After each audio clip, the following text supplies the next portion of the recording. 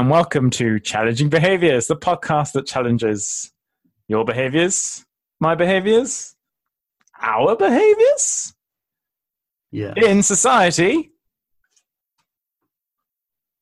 Today, still doesn't know it. Still does not know it. I am Jack. This is not Jack.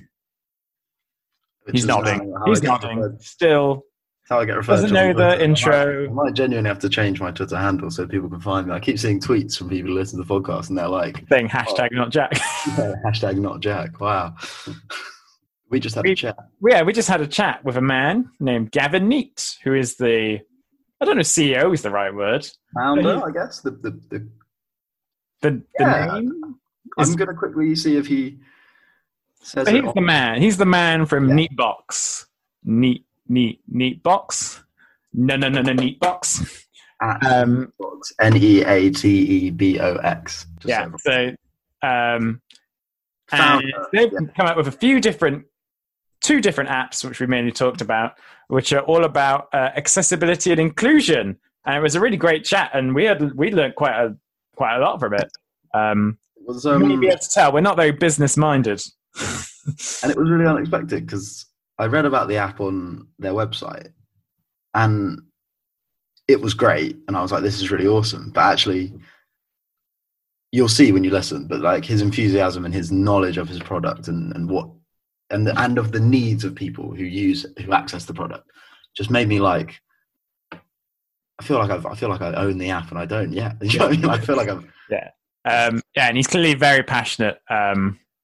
And it's one of those things, as I think is often the case, is a lot of the solutions are very simple and should be happening already, but don't. But it's good that we have people like Gavin who are out there trying to do that sort of thing. So enjoy. Just before I guess the two apps we should name specifically. Oh, well, yeah. So there's Button and Welcome. So, but if you search for them on the whatever app store you use, it's Button by Neatbox or Welcome by Neatbox. So if you're searching for it, you have to put by Neatbox. But he says that in the episode, and we'll probably say it again at the end on the other side, which is the place where we will see you. So enjoy, or don't. Do what you want.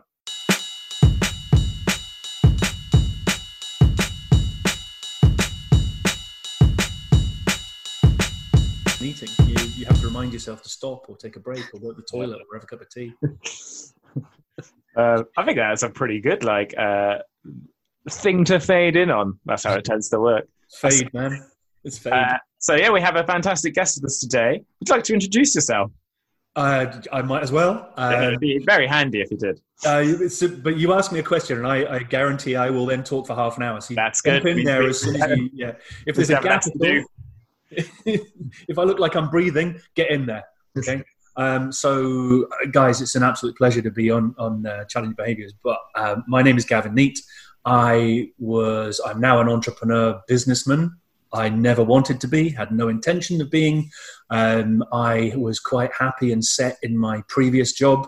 I was a guide dog mobility instructor for Guide Dogs for the Blind. I did it for 18 years. I did that after 10 years in the military as a police dog handler. But I joined Guide Dogs and I was like, wow, I could train people how to use guide dogs. Yes, the dogs were great, but it was the people I was interested in. And I did it for 18 years and absolutely loved it. It was the best job in the world. I was training maybe 6 people a year with their guide dogs, and you would get this amazing day when after the person had qualified, maybe 2 or 3 weeks after then, where you would wave goodbye and off they would go down the street on their own with their amazing new mobility aid. And they're on their own. Fantastic. It's like I always equated it to being Lewis Hamilton's pit crew. You're getting the tires on, you're fixing the fuel, you're making sure that his visor's clean, and then away he goes. Yeah. But you're the one that's facilitating him being able to do that. And I think that's everybody, if they're lucky in their life, they go towards this job that they're suited to. And I was not suited to be the Lewis Hamilton. I was suited to be the person who could help that person. That said, when you do the stuff that I've done, the inventive stuff, you actually find yourself in the Lewis Hamilton position, but from a different perspective. So yeah, I'm providing services for people. Well, there's got to be the person who runs the pit crew, as it were. If that makes sense. Yes, I'll take that. I'm the guy who runs the pit crew. That's brilliant because I don't know how to change a tire. So social media. I do. You're good at telling other people. I don't. No. The secret is to surround yourself with people who don't need to be told. Yeah. And that's what I've done. I've got people that tell me what they've done, or maybe what they're going to do, but they don't need guidance on how to do it because they know how to do it and they know I trust them to do it. So they just get on and do it. And I equated it to the team that I've got around me. I equated it to Toy Story.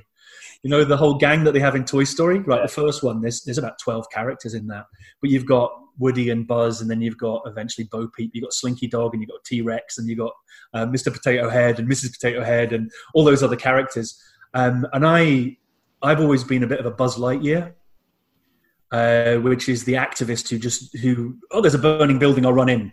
And that's great, but sooner or later the building collapses on you. You need the Woody character, who's the character who said, right, who's got their moving buddy, who's got this, who's got that, who's Etch-a-Sketch what you're doing, who right, what does this microphone work, and then starts organizing stuff. And that kind of, I'm sure that's exactly what Lasseter was doing when he did it. He kind of made a gang where separate they didn't work well, but together they worked really well. And I kind of feel that's what I've got around me. Buzz can do all those things because he's got amazing people who'll dig him out when he gets into loads of trouble. I don't know where that went. That went in loads of direction. I was just going to ask if you ever been turned Spanish. Third movie.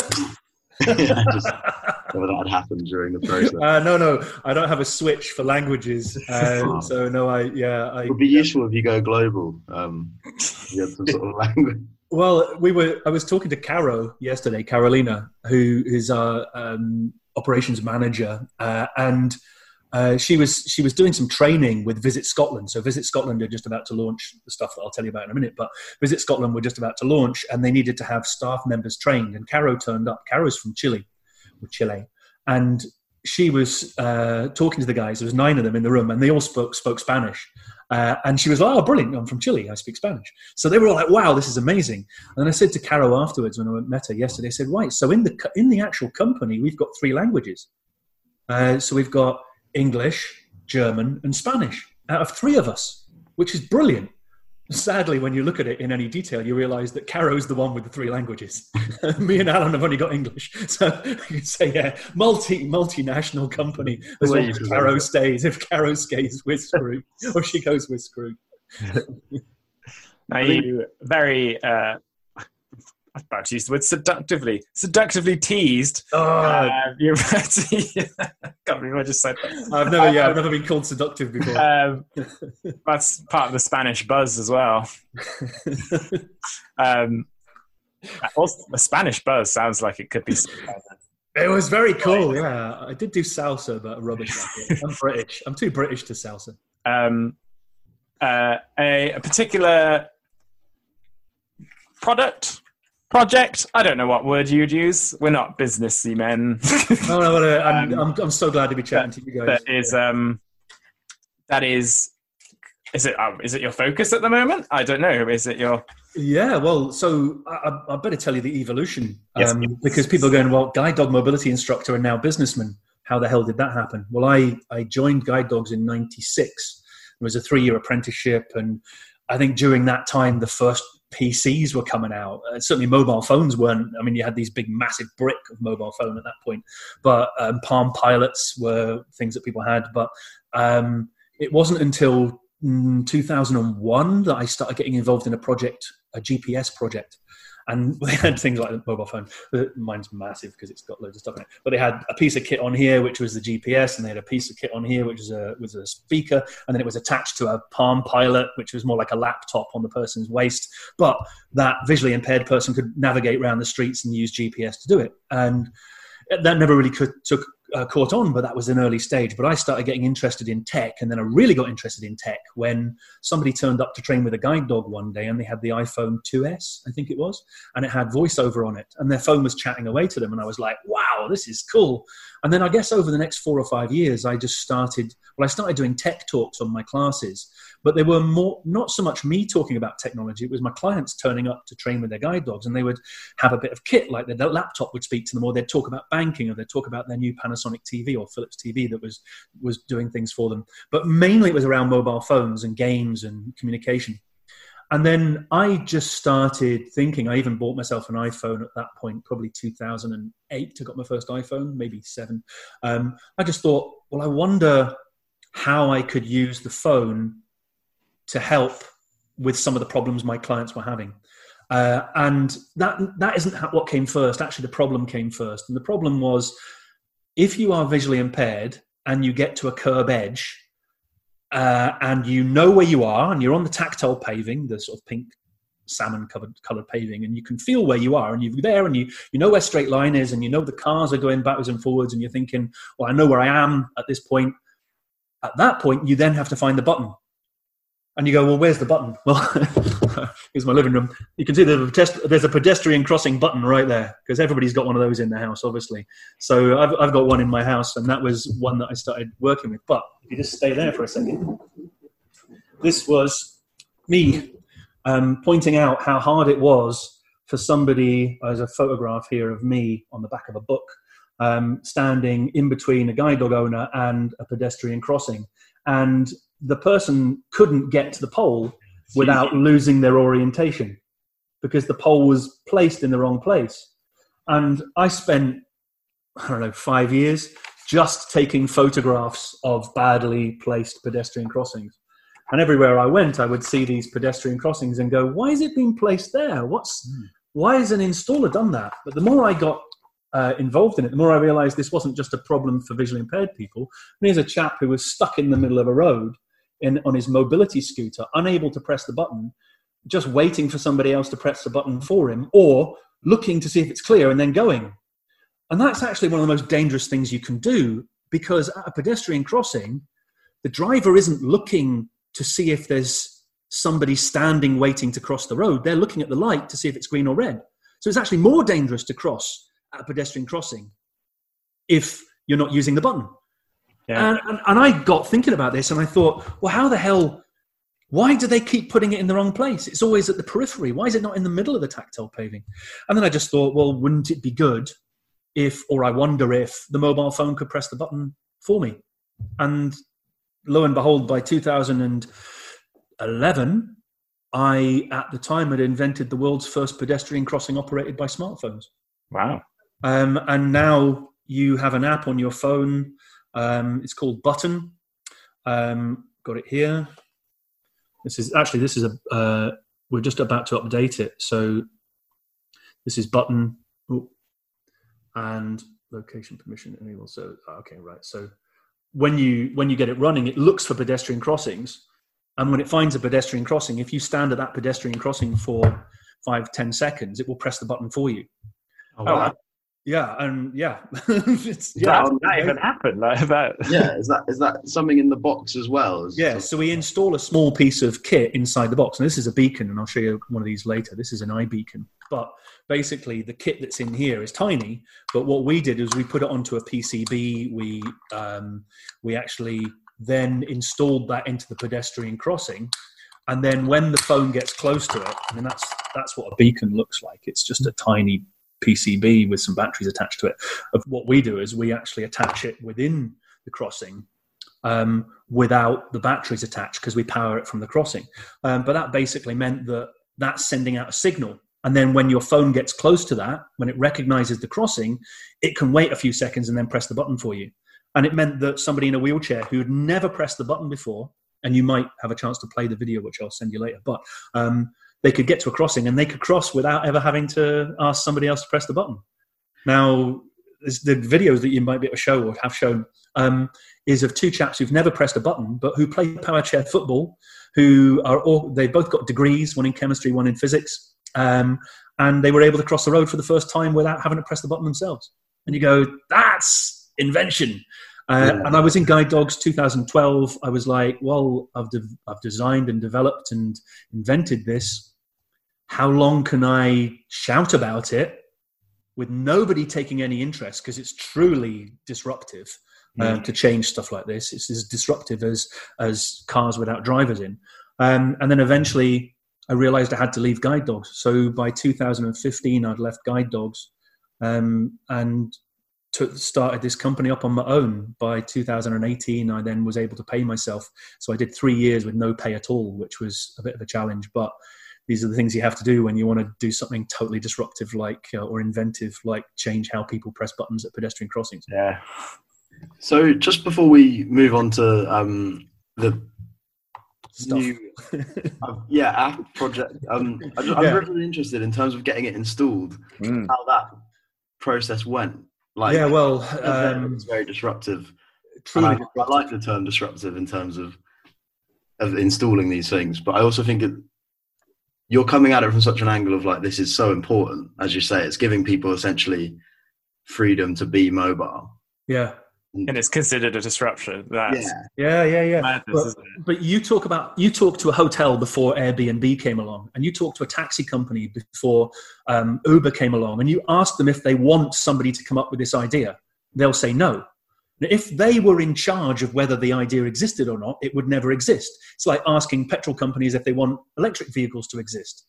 Yeah. But if you look at hotels and taxis now, they've changed how they deliver their services because of what Uber and Airbnb did. They've changed booking, they've changed the receiving, they've changed how they interact. Yeah. Everything changed. It was invigorated because of it. But initially, nobody wants it. Now, at the start, I was coming at the transport industry totally from the outside. Nobody wanted me to do this. They didn't want a pedestrian to be able to press a button in that way and control traffic in that way. Although it's stupid because all we did was press the button.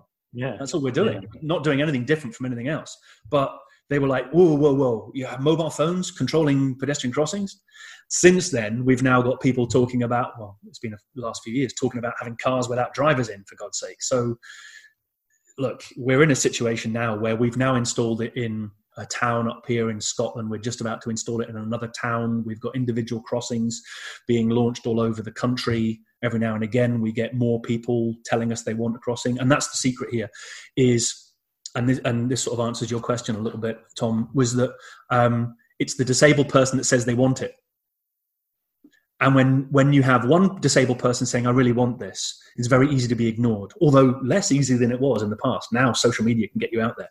But if you had 10,000 people saying this pedestrian crossing is dangerous, you need to install this, it's going to happen. Yeah. And it's the same for the other stuff that we do. It's going to happen. And that's because the spending power of disabled people and their awareness and their conversations on social media mean that they are a force to be reckoned with. 20% of the world's population, 1.3 billion people, are disabled. 274 billion pounds a year of spending power in the UK alone. 8 trillion pounds of spending power in the world. You can't ignore that.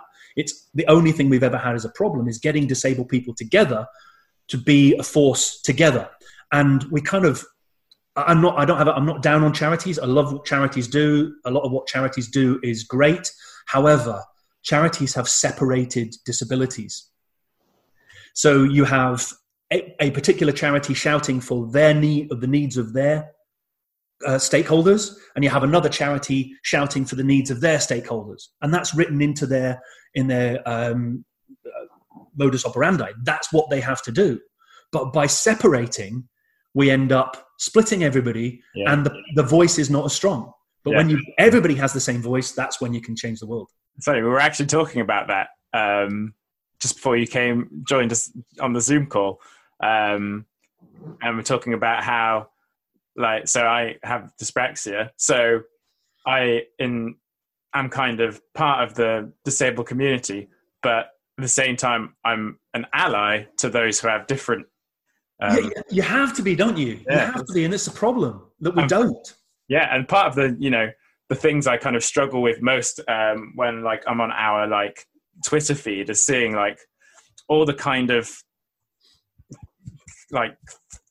I don't like using this word, and I've used it before, infighting, because there's so many people with so many different needs, and some of those needs can sometimes kind of conflict with each other, and it really is, everyone is saying they want inclusivity and inclusion and stuff, but that looks different to so many different people. And the thing people will often say, people don't understand my experience, so they don't understand why I need this, is exactly then the reason when someone else is saying a different problem they've had, they don't then kind of understand that. It's all me. It's all me. And we have to, if we're going to progress, we need to start think of you. Now, I'm not disabled yet. I'm getting older. My eyesight's not as good as it used to be. My hearing has been tested recently, and it looks like I might need some hearing aids, or could use them. Not need them. I could use them. They will enhance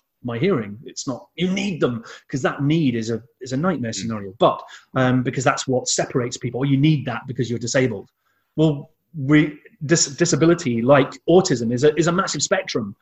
You go from being 19-year-old and unbreakable to being 45-year-old and going, well, my knees are a little bit shot. Yeah. And then 10 years later, it's one of the minorities that anyone can become a part of at any time. I talked about that recently, so it's really great that you added that, because of all the minorities, this is the largest one. Yeah. In fact, it's a minority that everybody's going to be a member of. Now, if that's a minority, well, then we need to redefine the word minority, because I'm white. There's a very little chance I'm going to be black by the time I'm 80, but I'm not disabled, but there's a very good chance that I am going to be disabled. So I started a presentation recently, and I said, right, guys, I've got bad news and I've got good news. Well, it's bad news. It's all bad news. You're either going to be one of two things in your life. You're going to be disabled or dead. And you're going to be disabled because a period of your life is going to be you being less able to do things. And you're going to find it difficult to do those things because society hasn't designed them to be easy for you. So you're going to be disabled by what you come into contact with, stairs, whatever it might be, interactions, lack of education. But if you get hit by a bus or have a heart attack and go straight from being really fit and healthy to dead, you're never going to be disabled. You're just going to go boom, and it's going to be all over. Everybody else on the planet is going to have a period of time, 3, 5, 10, 20, 30 years maybe, where they've lost something through age, because not all disability is age-related. It's obviously, it can be from birth. I mean, congenital disabilities and a disability caused by a car crash when you're 21. That can be, these things can happen to you. So people need to be very aware, and it's a bit like, well, death and taxes, it's going to happen, but I would say death, taxes, and disability. These are the things that are going to happen. That's I remember that from we interviewed Sally Phillips, and one of the things she said that I'd never thought about was that a lot of people don't take any notice when they see it on their Twitter feed or when people are campaigning for disability issues. And she was just like, people forget that, as you say, there is going to be a period in your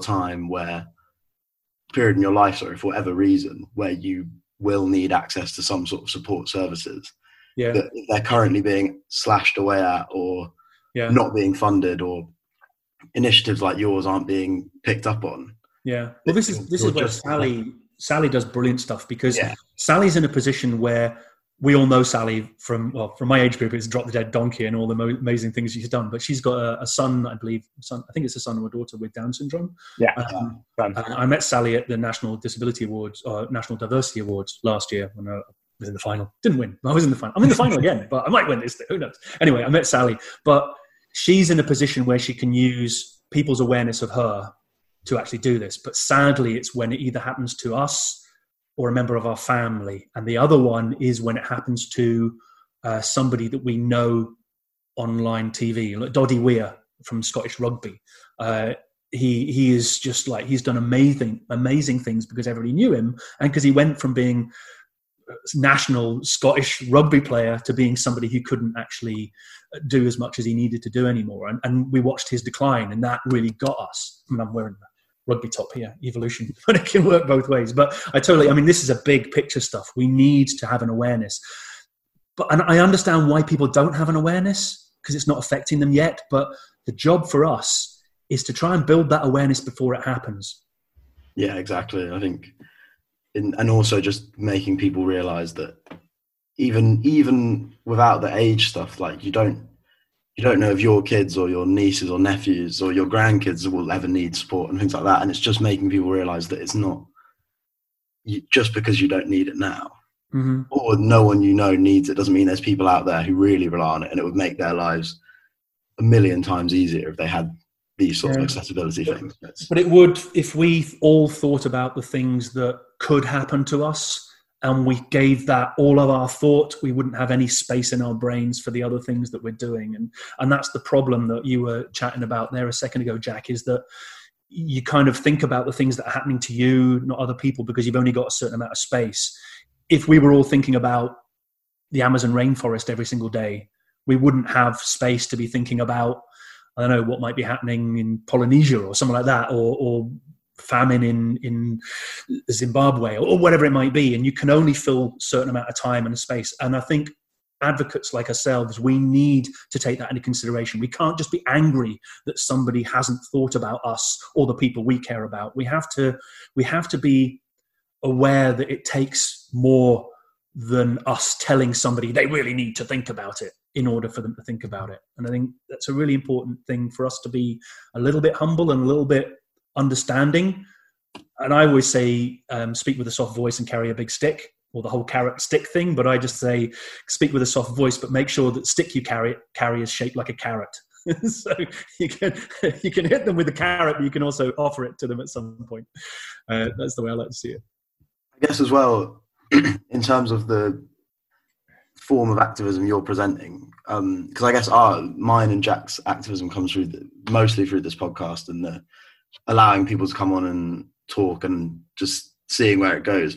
But I guess you're coming at it from a point of this is the solution. It's really simple in terms of this button pressing one, for example. Yeah, you're saying to people this would make a world of difference, and it's very simple. It's quite unlikely you'd meet people who at least openly would say, I would hate that to happen. There might be people who say that's going to be difficult to do, that there's going to be these hurdles, and you can say, well, actually, it's not, or we've looked into that, there's this and this and this.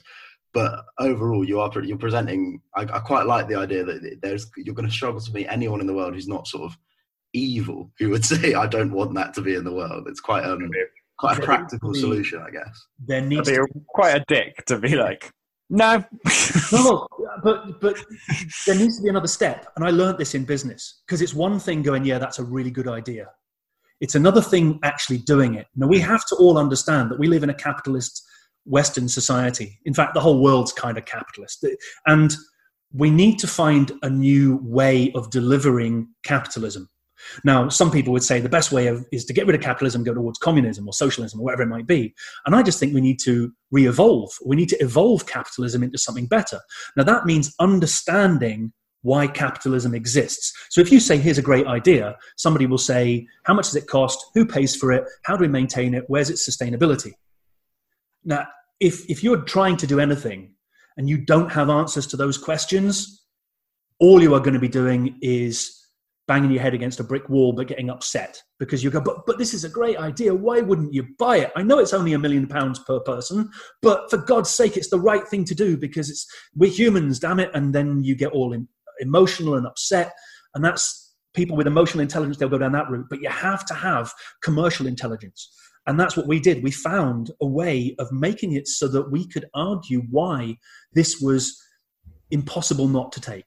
And that's because you're going to make money out of it. You're going to change the world with making money. The investors are going to put money into this stuff and they're going to make serious money out of it. And if they're going to be given a choice between making money out of oil and bullets and blood diamonds and even just making out of whatever, something negative, plastic, whatever. If you say you can make 100% of your money back on this, or you can make 100% of your money back on this, which has a social good to it, you're going to go for the social good. And you're definitely going to go for the social good if you can make an extra 1% on the social good one. So I addressed that really early on. And I found business models that actually promoted the evolutionary capitalism. And that's where I start from. That's where I start from. So when people talk to me about the products that I create, I also have a really great argument for why they should do it financially. And that is the big difference. That's the big difference. Not it's the right thing to do, the corporate social responsibility stuff. It's if you don't do it and somebody else does it and they start making money, you're going to lose money. Or it can be do it and you make money. And that was Wellcome. And we'll talk about Wellcome in a second. But Button has this, if you put this in, more people, and these are the arguments. If you put something in that means somebody can cross a road, you're going to mean that they get out of their house more, which means that their health improves because they're getting from A to B. Socially, they're going to improve. Commercially, they're going to go and spend their money. Yes, they can do it on Amazon, but if you do it on Amazon at home, you're not getting out and getting fitness. So you're actually helping society. And that's you could look at that as being, it's quite subtle. But if you then look at how much it costs when one person dies on the road, it's something like £1.5 million if somebody dies, in the amount of study they have to do in why it happened, what happened, how it happened, how do we fix it, how do we change it, what do we do in order. And that's still a bit subtle, but it started me on that argument of saying, why is it important you look at what you're solving and how you're solving it and who you're solving it for. Great to solve it for the disabled person, but you need to solve it for the society that's actually providing the service as well. Otherwise, it's not sustainable, it will not work, it will not last, and it will disappear. And we can't avoid that, or we have to avoid that, otherwise we can't improve. That's really, I'd not thought about it from the sort of all of it, because we had loads of people on with lots of really cool, interesting ideas and stuff. And we've never had the point made about how you have to make it viable, not just for the disabled person, but also for the system that we live in. But actually, when you think about it, it makes... That's so frustrating. They all need to be thinking about it. It's quite weird, because just before this podcast again, because I study politics, I jokingly read a quote from Marx to Jack being like, let's see if I can slip this in, because and then I just can't believe that, because we were just joking about Marx just before this started, and that seems really odd that all of this. Well, you brought it out on me. What can I say? Yeah, some way we just managed to we fixed it. The thing is that right now what we do is we go as a country, as a people, we say this isn't working. How can I possibly say something about it? And then the charities will then contact us and say, sign this petition, and we'll take that petition to the government. And 10,000 signatures, 100,000 signatures, whatever it might be. This happened with food shopping and masks and all this kind of stuff. And then it goes to the government. The government, they're not guys that sit there coming up with solutions. They sit there going, yeah, I agree. We need to say that that's important. Then you need businesses to come up with a solution. The charity won't come up with a solution. They don't get people into the charity who are solution finders. They have people in the charity that get their way around the problem as it is just now. They don't try and find ways to remove the problem. And my brain as a mobility instructor wasn't just how do I circumnavigate the problem, it's how do I stop the problem from being put in front of the person in the first place. And that's it. We have to get out of this cycle of complaint and expecting somebody else to fix it. I'm a practitioner, 18 years social practitioner, mobility instructor, 18 years of market research, 18 years of seeing problems, 18 years of going, that's not working. And unless I was able to transfer that into a solution, nothing was going to change apart from I was going to get closer to my retirement and go, thank God I'm out of that, because I wasn't able to fix anything. All I ever did was just circumnavigate problems. I think just from what you've said, I think Jack will agree. We used to do this podcast with a man called Adam, and he's recently started his own sort of companies. I can't remember what the word is. Social. It's not a social enterprise. It's social business, possibly. Business, right? Okay. But it's but he's got quite a similar view, and the way he talks about it quite a lot is that he was working in these areas for a while and noticing similar problems, because he used to work for a number of places, and then the place where me and Jack met him, and he would throughout there's sort of, in terms of training for staff, for people who need support staff, and he just sort of saw these issues. And there is that side of it that I guess we don't necessarily think about too much from our podcast point of view, but that you have to find ways for things to work within the current system, because as sad as it is, the current system doesn't look like it's going to change anytime soon. So that's what we've got to change. We've done it all through history. We've changed the system. We changed it with trains. We changed it with saddles. We changed it with trains. We changed it with cars. We changed it with planes. We changed it with mobile phones. We changed it with penicillin. We changed it with computers. We changed it every now and again. We changed the system. If you say, I just have to work within the system, it means that you never evolve what the system can deliver. And I believe every now and again, you have opportunities to change the system. It is not easy. It's Henry Ford said, I believe, he might not have said it, but it's still too good a quote to not say. If I'd asked them what they would have wanted, they would have said faster horses. Yeah. And that is saying, don't change the system, just have faster horses. And of course, horses only go a certain speed, and then cars came along. And for the first 20 years, cars couldn't match horses. And everybody who had horses just laughed at cars. They went dirty, smelly, expensive, break down, just stupid.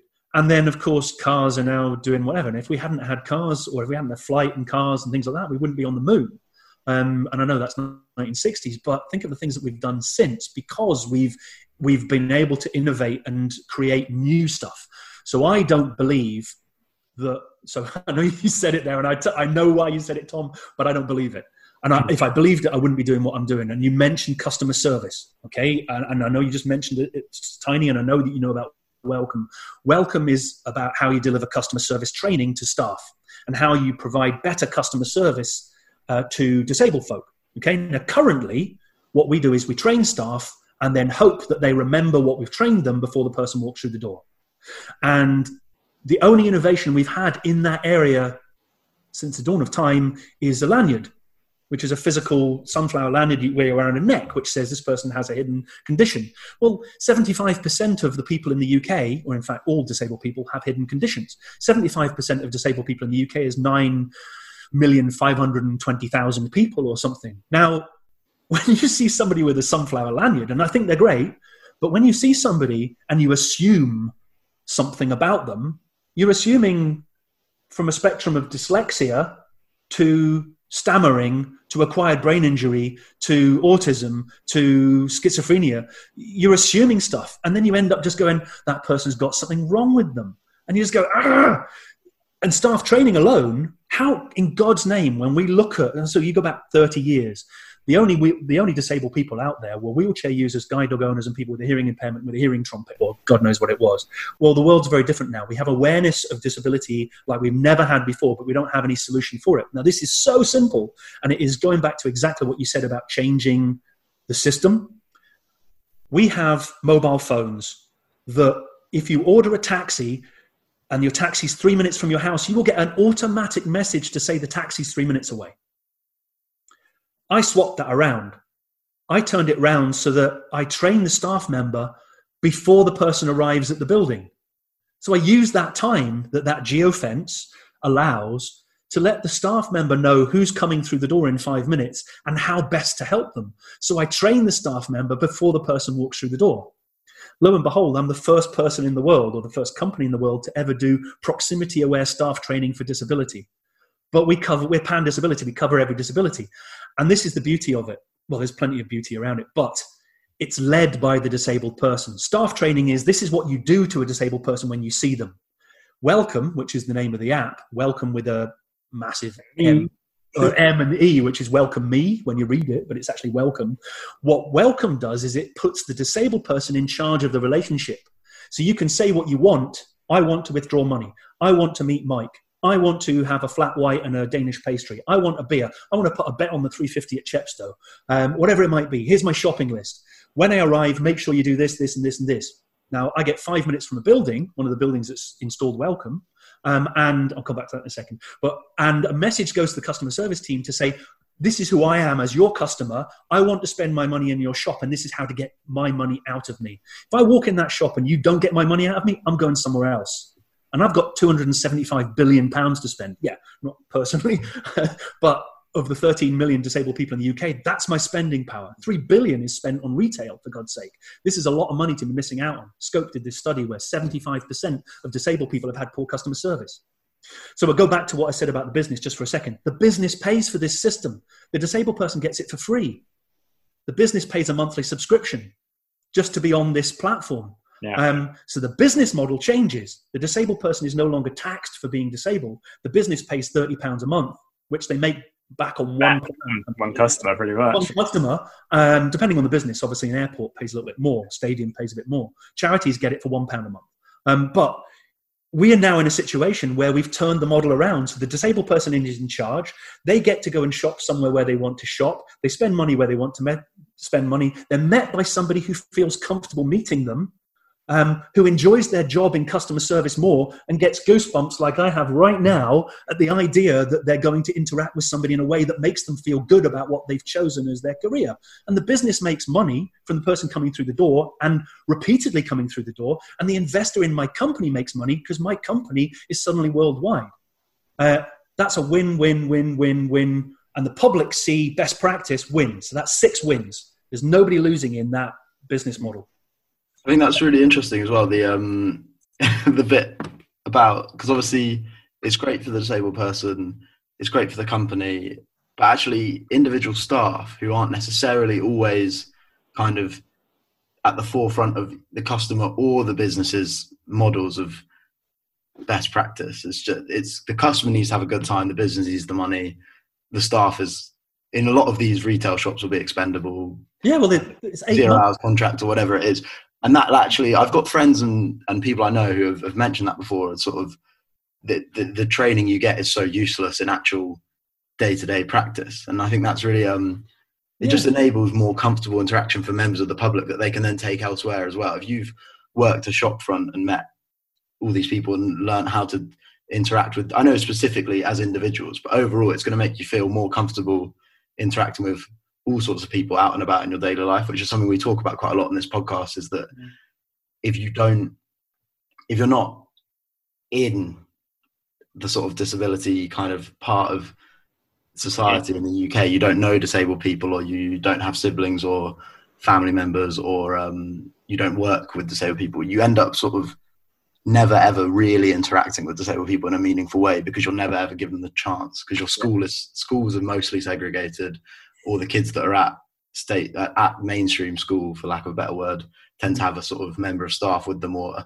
aren't really allowed to be kids like the rest of the kids, because there's too much sort of rightfully. That's a different debate, but and just the point that you end up not really interacting with disabled people. Yeah.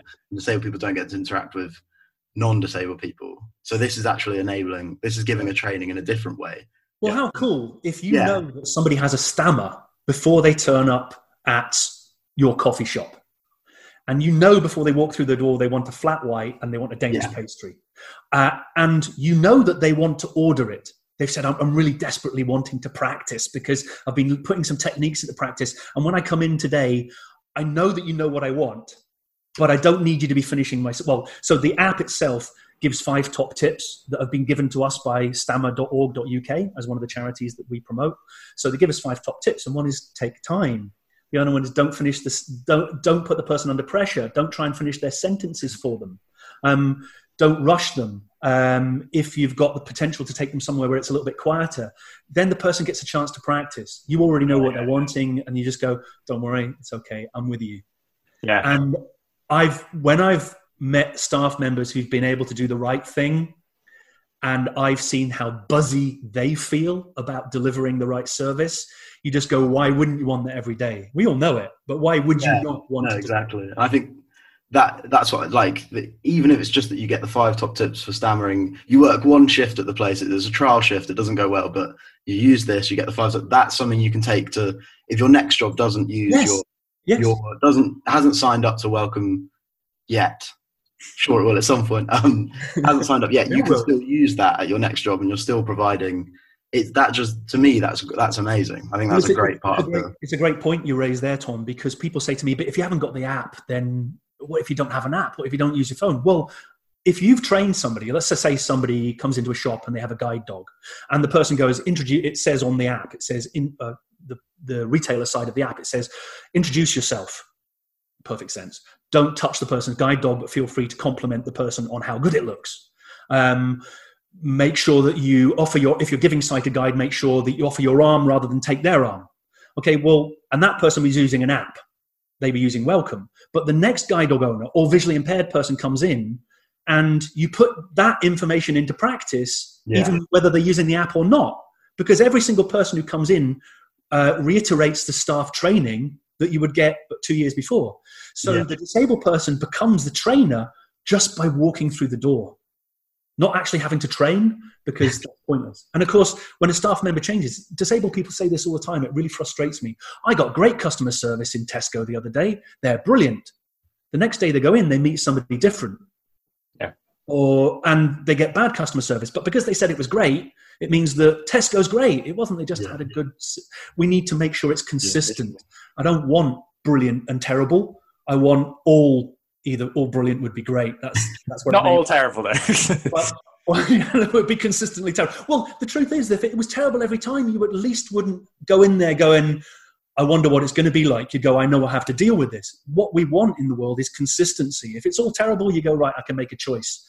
If you go, it was brilliant last week, and go in and it's terrible, your heart is taking a beating every single time. Whereas if we can make everybody good and aim for improving on that, we can do that. And proximity-aware staff training is the way forward. One day, people will say, I can't believe you used to guess what somebody wanted before they walked through the door. Yeah. Or you had to ask them what they wanted. In the future, they'll say, yeah, I know what they wanted, and I could upsell it. When they came through the door, the chap from Microsoft was saying to me the other day, so if they had this at Currys, and you knew in Currys, and you were serving in Currys, and you knew you had a set of headphones that were brilliant for people with autism, because Microsoft had bought them out and they were brilliant with people with autism. And you knew your customer was coming in who wanted to, and they had said they were coming in and they wanted to upgrade their mobile phone, or they wanted to upgrade their PC, or they wanted to buy a washing machine. You could then say, when they came in, hey, listen, I've got this amazing bit of kit that's come in. I can show it to you. You don't have to buy it today, but you know that we're going to be here. Next time you come in, we'll give you a chance to buy that. You can upsell.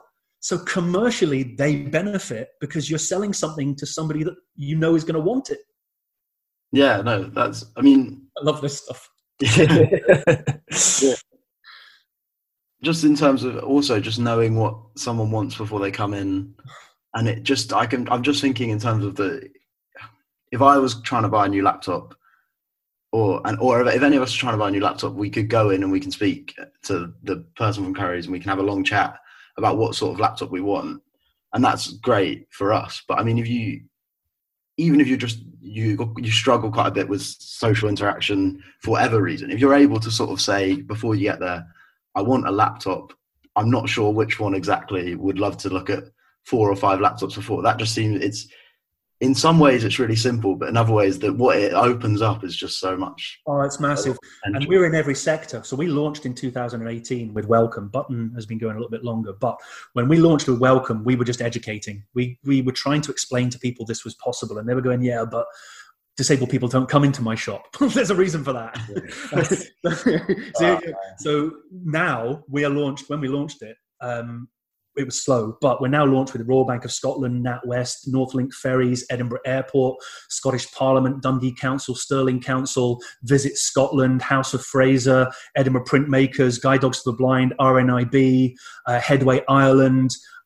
We've got an optometrist in Durham. We're just about to launch with an optometrist this afternoon in Newbury. Irish Rail in Dublin. Seriously, it's gone crazy. Deloitte, Diageo, office buildings as well. And they're all saying we can provide services to people. And it's the same app that works every single place. So it's totally cross-sector. Oh, we're just about to launch with 2 hospitals. Imagine turning up at a health centre, and when the person turns around and says, you turn up and you get to the counter and the person says, oh, you can just fill your stuff in on a tablet. And the blind person goes, yeah, but where's the tablet? Oh, it's saying it's not got voiceover on it. Well, then you have to ask for all those things. But what if you knew that in advance in reception? So health centres, podiatrists, physiotherapists, sports centres. We had an opportunity to work with Sport England to put this into fitness centres. And they did a study 2 years ago that said the main barrier to people going into fitness is the transport to and from, which obviously we're looking at and doing stuff with, but it's the first point of contact on arrival. So you could go into David Lloyd Fitness Centre and the person on reception already knows you have acquired brain injury and knows that you're meeting Mike, who is your personal trainer, but you've no idea where Mike is. So they could even call them 5 minutes from the building so that Mike's there in reception when you arrive. Yeah, the thing I really love about the kind of concept of it all is the how, you know, it really helps conserve as well, like the disabled people's like dignity. Because I can think of so many times where I've seen like someone in a wheelchair, for example, show up to a shop or a cafe or something like that, and it's a step to get in. The place has a ramp, but it's always like this long, oh, I've got to go and find the ramp, and the person with disability is just left sat outside for like 5 minutes. And then there's like an awkward 10 minutes when they're trying to actually figure out how do you unfold this thing. And it's something you see all the time. And, you know, the poor person with the disability is just sat there like, well, what am I supposed to be doing right now? What's going on with my day? And that's what I really love about it. How many times has a hearing impaired person turned up who had a hearing aid, who needed the hearing loop turned on? And they turn up and they say to the person at reception or the shop, they say, could you turn the hearing loop on? And the person goes, oh, nobody's never asked that. I've no idea where it is. How does it work? And you go, well, what if they knew the day before or 2 hours before that the hearing loop needed to be turned on? That buys them the time to do it. And then, well, people are always saying to me, yeah, but is this going to make us money? You go, well, you're going to be more efficient. Your staff are going to stay longer. Now, you might not make a serious amount of money to start with, but because we've got 3,000 users of the app right now. But if you've got 100,000 users of the app and they're all being filtered to your shop or your service, yes, you're going to make money. But in NHS, for instance, or private healthcare, it's about efficiency and it's about customer care and it's about what the customer thinks of the service you deliver. So everybody's got different KPIs. I mean, that's the important thing, is you realize that everybody wants different things out of it, and you just have to find out what those different things are. No, it's really, I can't believe how sort of unexpected, because I'd looked at the website before the podcast, but we kind of tend to like to unpack things as they go. And I think the minimal research. No. That's our motto. Inviting me on was the best thing you ever did. I really love talking to you because you are open to it. In terms of just from, I guess, the take up, you've said that there's quite a few places, well, I can't remember exactly how many, but you listed quite a few big chains actually when you were running them off. Is it, when sort of House of Fraser takes it on, do they take it on nationally, or did they take it on in sort of some places and not others? Or this is our biggest problem, I think, or the biggest challenge we have is there are, as I say, 13 million disabled people. Probably half of that will actually be mobile because there are a lot of them a bit elderly and old people's homes and things like this, sheltered housing. But it's getting people to know we exist because this is people power. Within Welcome, you can say where you want it next. So a blind chap, Ken, walks into House of Fraser with his long cane. As he said to me, he had money in his pocket and he wanted to spend money. He knew what he wanted, but nobody came to speak to him. So 5 minutes later, he just walked out. So he didn't spend his money. But then he went into the app and he requested that House of Fraser install it. So one of our team contacted House of Fraser and thankfully met somebody, Julian, within House of Fraser, who went, bloody hell, that's a brilliant idea. We need that. And they installed it in one. But what we found is that these organizations are so big. If you just go through one route, it becomes a localized thing. And the companies are so big. If you can imagine a super tanker, the guy who's handling the rope, whatever it's called, at the very front of the super tanker, the chain, the anchor, he knows exactly what he's doing. But the guy at the other end hasn't got a clue he even exists. And the captain knows that somebody's out there and doing it, but they haven't got a clue. And these big companies don't know. So Royal Bank of Scotland are brilliant. And I really like working with them. But I guarantee you 99.9999% of the people at Royal Bank of Scotland don't know we exist. Yeah. And if they don't know we exist, how can they tell their customers about it? But the people who do know it exist absolutely love it. We're in 15 RBSs and 4 NatWests in London. The 4 NatWests in London have not had one visitor because there aren't disabled people going, I know about this. And the disabled people that do know about it aren't shouting about it because they haven't seen it work and they're going, but it's not close to me yet. And you go, guys, empowerment, nothing about us without us means something. It means that you have to shake off that waiting for things to be done for you. We've done something that you can use. You need to engage with it to actually get it used. You cannot just say nothing about us without us, and you can't just say it's not near me yet, therefore I'm not using it. We've told you if you want it, you request it, it will come. But so the app has a feature to request. You can be like, oh, this would be something I'd like, yeah. Yeah, well, this is about empowerment. You can't say we want to be empowered, but then wait for things to happen to you. This is, if I have one criticism, it's that, and it's not about disabled people, it's about humans. We wait for other people to fix our problems.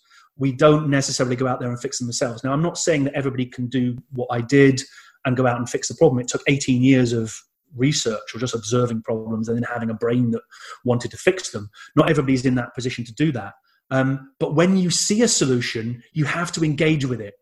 You can't just go, no, it's not for me. If you don't engage with it, I mean, I guarantee you, everybody who sees the system, and I've just told you about it, if you saw the system working, like I showed Sophie Morgan, who you may have interviewed, but you should because she's absolutely brilliant. Sophie Morgan, who's done loads of TV and is just an amazing advocate. For 2 years, she was like, I love what you're doing, Gavin. It's brilliant.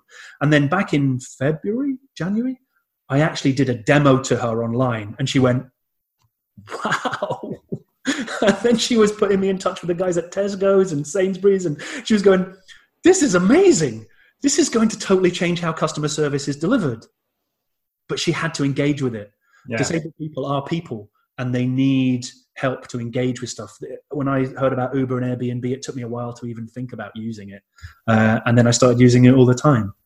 Do you think, just in terms of the potential for growth and usability, do you think, are you able to request places do you have to be signed up as a disabled person to request places? So could a carer who works with sort of 10 different disabled people and constantly they speak of, or they run into similar issues in the same shops, could they request it for them, or does it have to be? No, 100%. Anybody can request it. The truth is that if I was walking down the street and I saw a march on the street and I couldn't tell what the people were campaigning for or marching for because of the makeup of the people in the march, I'd go, well, look, I can see a black guy, I can see a lady in a hijab, I can see somebody in a wheelchair, I can see a middle-aged white guy. What the hell's he doing there?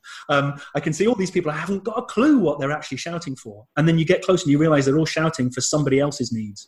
Well, that's what needs to happen. So the carer can say, look, every time I go in a shop, and I'm with George's in his wheelchair and doesn't have a cognitive ability to talk, but can understand stuff, but just finds it really hard to communicate.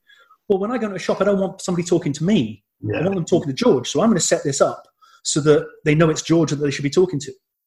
So yeah, anybody can request. No, IKEA is a great example. We've had 13 requests for IKEA. And we approached IKEA and they said, the people at the local level, it never got to the top guys. If it went to the CEO, he'd be like, yeah, this is a no-brainer. But it never gets to that person. However, I guarantee you, if 15,000 people went on social media and said, IKEA, you need to install this, it's going to cost you £30 a month and you're going to make £500 a month by having it, if not more, they would do it. But that's, if we go back to what I said about us separating, the charities separate people, we all shout for things that are useful to us. Well, this is pan disability. We've got schizophrenia on here. We've got cerebral palsy on there. We've got acquired brain injury. We've got ataxia. We've got visual impairment with guide dog, or visual impairment without guide dog. We've got hearing impairment. We've got deaf. We've add stammering the other day. We're adding more all the time. We want to add fibromyalgia. The challenge we have is getting the charities to give us the information, because the charities are so focused on what they do, they don't see pan disability solutions as being maybe the way forward. My word, there's so much in here. If you guys are trying to put subtitles on this, I do apologize. They are nightmare. So do you go to the charity and say, we want to add X disability to our app? Can you give us sort of the top tips for engaging? Yeah, no, you're right. You're exactly right. So we ask for an overview of a condition, and this is very generalized, but it's what you would do if you were doing staff training. Okay, we know everybody has specific needs, but we'll come to that in a second. So we say to the charities, let's say we go to Stammer. I contacted stammer.org. Okay, he is the largest charity in the UK for stammering. But that had come from me being on Twitter and somebody with a stammer saying, does your stuff work for people with a stammer? And I was like, I then learned quite a lot from this guy about stammering. And then I contacted stammer.org and I said, guys, we would like to start promoting stammering as a challenge for somebody, and so we could help them. We said, what we want from you is one paragraph, short paragraph on an overview of stammering. We also want 5 top tips on how you should interact with anybody who has a stammer. And we also want 3 URL links to your charity. So we want your main charity website. We want an explanation video about your particular condition or this person's condition or anybody's condition that you represent. And we also want maybe a fundraising page or whatever it is that you're doing, your campaigning page. So we want 3 URL links. And we deliver all that for free. So they get overview, top tips, and 3 URL links. Now, God bless them. When I came up with the idea and I approached charities, I wasn't getting anywhere. That seems so bizarre, though, because it seems like such an easy thing to do that you'd hope that those charities would just have on hand anyway, that they could literally just send out to you. Well, I'm talking to my mind a little bit. I'm talking to the guy in the bow who does the anchor. Yeah. And he then goes, I'm not going to go and bother somebody in senior management with this issue, even if it's a good idea. Or they're such a small company, why would that matter? But the truth is now, I mean, we've just started this fantastic relationship with Scottish Autism. And Scottish Autism are like, this is amazing. Everybody should have this. We want this in shopping centres. We want this in banks. So Scottish Autism then start pushing for it. But Headway Ireland, the guys absolutely loved it. We've got campaigners in Ireland who are like, yeah, everyone needs to know about acquired brain injury and things like this. So more and more charities are actually contacting us now. But the truth is that people won't start engaging with you until you're successful. Yeah. And there's a reason for that.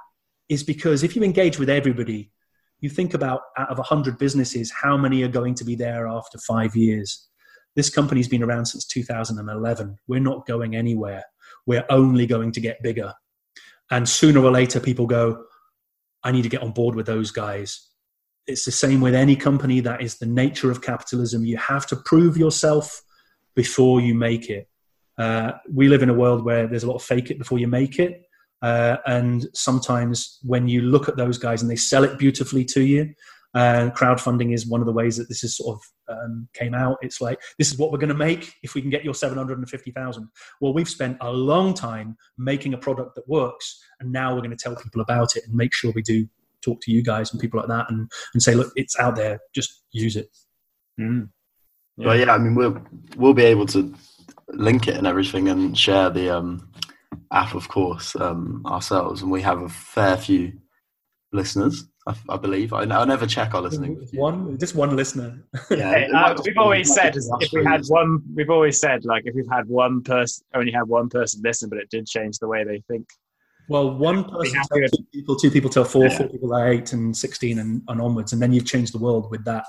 And we started out with nobody, apart from myself thinking about it. We're just about to have 5 new members of staff. It's not a big team, it's a small team, but there's a group on Facebook that was set up by a lady called Kim, and it's called Welcome App Chat. Welcome App Chat. And there's about 170 members now. And the beautiful thing about Welcome App Chat, I didn't start it, it's started by them. All the people on Welcome App Chat are pan disability. And they're all talking to each other and learning about each other's conditions and learning what they need to do in order to communicate. And they're spreading across the country now, and they're all talking about it. There's a couple in Southampton the other day, a chap in Southampton who found out there was somebody else on Welcome App Chat who was also in Southampton. They met up for a coffee and decided they were going to approach the local shopping centre and say, you should have Welcome. And that's you're cutting. That's just great, and lots of even just the social side of that, enabling people to meet and talk, especially often in cases where it can be difficult to meet people. That just as a little, just the fact that there's a spin off Facebook is just great. I mean, that makes me really happy. That's really nice. Isn't it? Especially over the pando. Especially over lockdown where it's been. On lockdown, the guys from Welcome App Chat started up Beatboxers Quiz Night. So every Friday night at 7:00 on Beatboxers, they all get together and have a quiz. But every week, everybody comes up with 5 questions to ask everybody else under a certain subject. Yeah. And they all go on, and each of these guys have all got different disabilities. I go on as well. I keep coming last because they're all whiter than me. And it's just this amazing community of people who are all understanding each other. And all saying, right, we need to get out there and tell everybody else about it, because ultimately nothing about us without us, and empowerment, and it has to come from us. Yeah. And Gavin and the company Neatbox have given us a tool that I can fade away into the background and they can just use this tool. Tell us how to fix it. Tell us how to improve it. Tell us what you want. Tell us how to change it. We'll do that and make it better. And then I can disappear off, and it can just be disabled people going, I use this amazing tool that changes the world, that's free to me. and yet I can get better services because of it. And now I've got a community.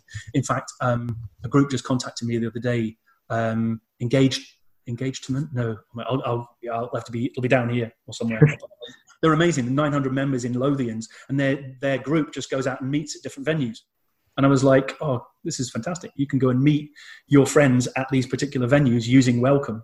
And have better customer service when you turn up, instead of how do I get in? How do I get to the seat? Is the person going to understand how to interact with me? All that kind of stuff.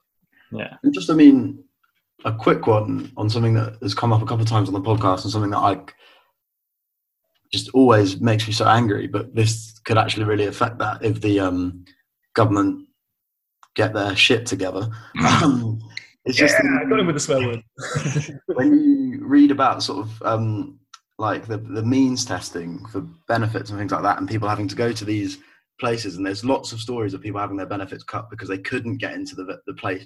It would be they'd be in a wheelchair, they'd be going to a benefits test, means testing, and it wouldn't have an access ramp, and then they wouldn't be able to get into the meeting. There'd be no effort to actually get them in, and then they would have their benefits cut because they hadn't attended the meeting, even though they couldn't, and things like that. And just as a really practical solution to the government being bastards. So look, you can say that they're bastards. I know people who work in job centres, and they're trying to do the right thing. You can say the government is a bastard, and you can do that, and I'm quite happy to agree with that in so many ways. But if that's the end of the conversation, we never progress. So what I did was I looked at the DWP, and I said, right, what are the challenges? Why does somebody go into the DWP with a long cane and they say, I'm blind, and the person says, how did you get here? Which was a story I read. And you go, I'm angry. Anger. Right, so why did that happen? So Department of Work and Pensions, G4S have a contract with DWP to do security on job centres. So the person on the door, even though they're wearing a job centre jacket, is probably a G4S security guard. Now, there's a very good chance that security guard is ex-forces, ex-police, prison warden, bouncer, somebody who's been taken on board, because job centres can be quite rough places sometimes, because people, you're talking low-income people, maybe got lots of problems or whatever it might be. Not to excuse some people being... I nearly swore. He did a wanker sign, everyone. I was so close. Oh, man. My mum might watch this. I'm going to be in trouble. Anyway. Sorry, it's audio, so don't worry. You won't see it. You just know that you did it. You won't have to actually see it. The guy at, or girl who's at the door of DWP, knows who's the guy that's coming to the door has Parkinson's. So instead of thinking that person's drunk, they think, that's Michael. Michael has Parkinson's. I'm going to greet him with a smile. Michael, come on in, my friend. Would you like to take my arm? I can help you through it. Hey, listen, we've got some sanitizer here. Hand sanitizer, it's available. The person at the counter already knows Michael. They've already got his information in front of them. They know exactly how to interact. They know he has Parkinson's. They've even had a chance to look up what Parkinson's is. So there are 750 Department of Work and Pensions job centres, and I think a fraction of them, or so, it's about 50, I don't know, who do the PIP stuff. Yeah. So, and that's ran by, or at least the tech of that is run by Atos. Now, Atos are a company that everybody hates because of PIP, but they're delivering a service, and they're delivering it badly in some ways, and certainly from lots of people's point of view, because they don't do it very well in certain people's views. And that is true, because they don't deliver it well for those people. But if you help Atos, and I know Neil Milliken, who's head of Accessibility Atos, and he's dyslexic himself and ADHD, and he's passionate about improving. The guys in Microsoft, passionate about improving. From Jenny LeFleury down to the people on the door, they're passionate about improving. We have to find ways to help them improve. So Tom, you raise all the right questions there. How can we get into DWP to say, we can help you give better service to disabled people? And God knows now, this is the great opportunity, the greatest opportunity we've ever had in this country to get disabled people into work, because they can work from home now like they never could before. So yeah, I think be employed.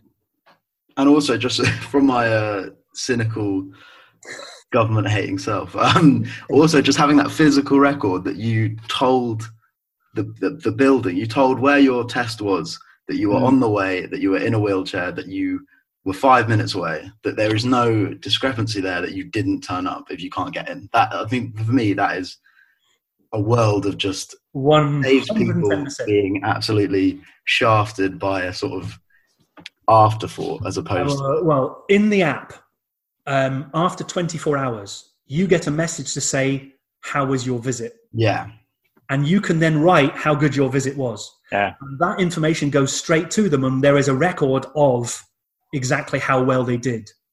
And that's quite a powerful tool for for disabled people, is being able to have this record and to say, I told you I was coming and I needed this, and the ramp, I needed a ramp, and I got there and I was left out in the rain for 25 minutes while you tried to find the ramp, and then when I got in, you didn't respect X that I told you, and all of that. You have that's really powerful for people who have been mistreated, however small or large. And I think that's great as well, is giving people the power to say, you did mug me, I don't mug me off, you're gonna terrible phrase to use. Well, what if you went mug me off, you slave?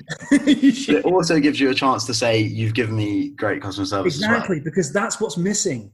We need to make sure that the people who do it well, instead of saying, but that's what they should have been doing anyway, we need to say, well done. And we need to use them more than the other ones. If you've got a coffee shop that is using a system like this, and I say like this because we're the only people who do it right now, there will be others, because we can't do all 600,000 businesses in the UK. Other people come into this. We want to do them all, but we'd have to be as big as Google to do that, because this doesn't exist in America or Canada or Australia. Mm-hmm. We're the only people in the world doing it. But if you can give people a pat on the back when they've done it well, and they can turn around to a staff member who's done a particularly good job and say, John, you met Fred the other day and he said you were brilliant.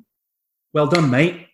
Frickin' superb. In fact, because you met Fred and John and Mrs. Smith and Doreen, and I know you did a great job with all of them, tick, mate. You've just got, we're going to certificate you for how well you've interacted with people with cerebral palsy.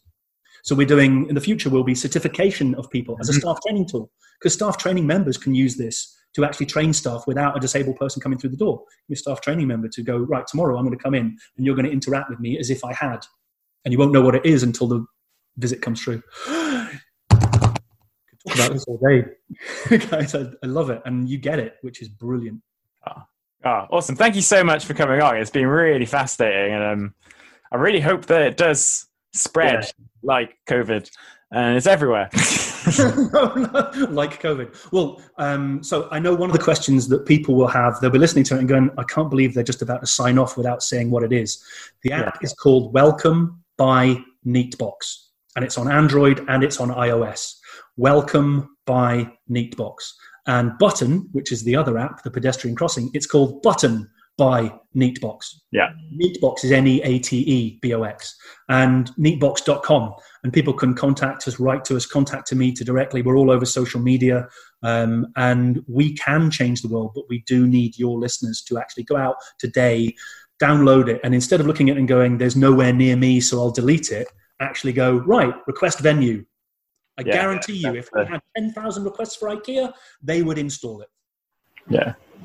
Yeah, well, we can put we'll tweet it, and sometimes it's inconsistent, but sometimes we get a really good Twitter discussion off the back of episodes, and I have a feeling this might be one that has the. If anybody could so that'd be great. There for the entire, it goes on for ages. Gentlemen, pleasure. It's been awesome. Thank you so much.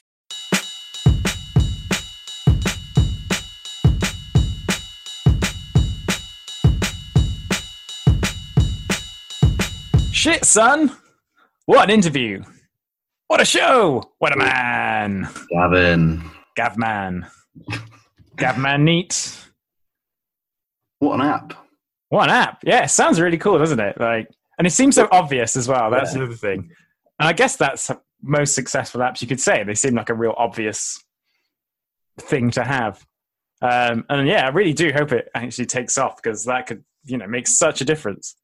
Thank you so much, Gavin, for coming on. It was really enjoyable to get to talk to you, and really interesting, and you definitely learned a lot from our conversation, and some really obvious kind of accessibility things which I hadn't even kind of thought about before, like you couldn't see the pictures he was showing in his book of pictures of pedestrian crossings.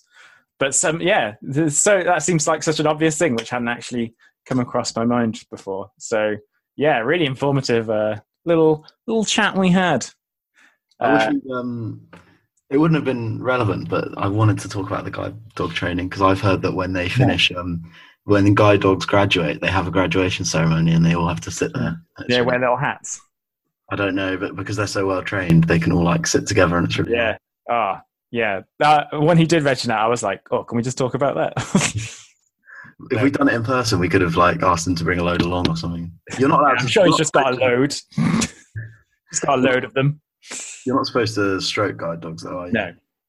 So that's one of the top tips that comes on Welcome by Neatbox, and also there's Button by Neatbox on iOS and Android.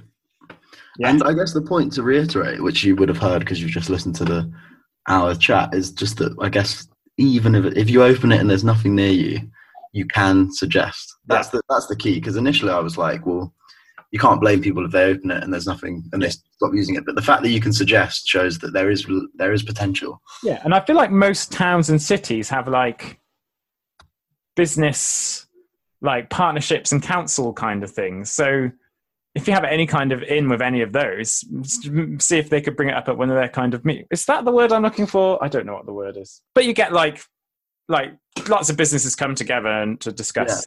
Yeah. So, if you have any kind of connection with one of those, maybe it's something that's worth doing that. And see like local authorities and all that business too. If they're like insisting businesses do it, that'd be cool. You can follow Gavin's company Neatbox at Neatbox on Twitter. And it's Neat, Neate. Yes, and BOX. Yeah. All one word. He has a personal Twitter too, but I don't know if he wants us to give it out. Well, if you go on their Twitter, you'll find it. You'll find it. We've got a Twitter, Jack, don't we? We have. Growing followers rapidly. At Challenging Pod. You can also email us challengingbehaviorspodcast@gmail.com. Pod and Family. Pod and Family. Hashtag Pod and Family. That's a thing that has brought us nothing. You look a little bit like Mitch from Modern Family, so it kind of works. I don't watch it, so this means nothing to me. Oh, just because you have a beard and you're ginger. Oh, I see. We don't all look alike, Tom. Thanks, everyone, for listening. I just had a sudden thought as well. When you said, as you heard, I wonder if there's anyone who just listens to the intro and the outro. Skips the main conversation. That'd be good, wouldn't it? No, it really wouldn't. They don't care for anyone else. They just want to hear the Jack and not Jack action. Exactly. Yeah, I guess that's it for this week. Please do all the liking, subscribing, the sharing. And we did mention that it would be really nice to get a bit of a discussion going about this one because as much as every podcast we do is great and has discussion potential, I guess this one's like got this. It'd be really nice to see if people could start like getting it out there because it just seems like such a great thing to get out there, I guess is what I'm saying. And as you said, there's also the Facebook community, which the name escapes me, but you heard it in the episode. Chat, I think. I think that was it. We'll probably check that out ourselves as well. So, thank you very much. Yeah, that was great fun. And cheers for listening, guys. Yeah. Tom, say something cool.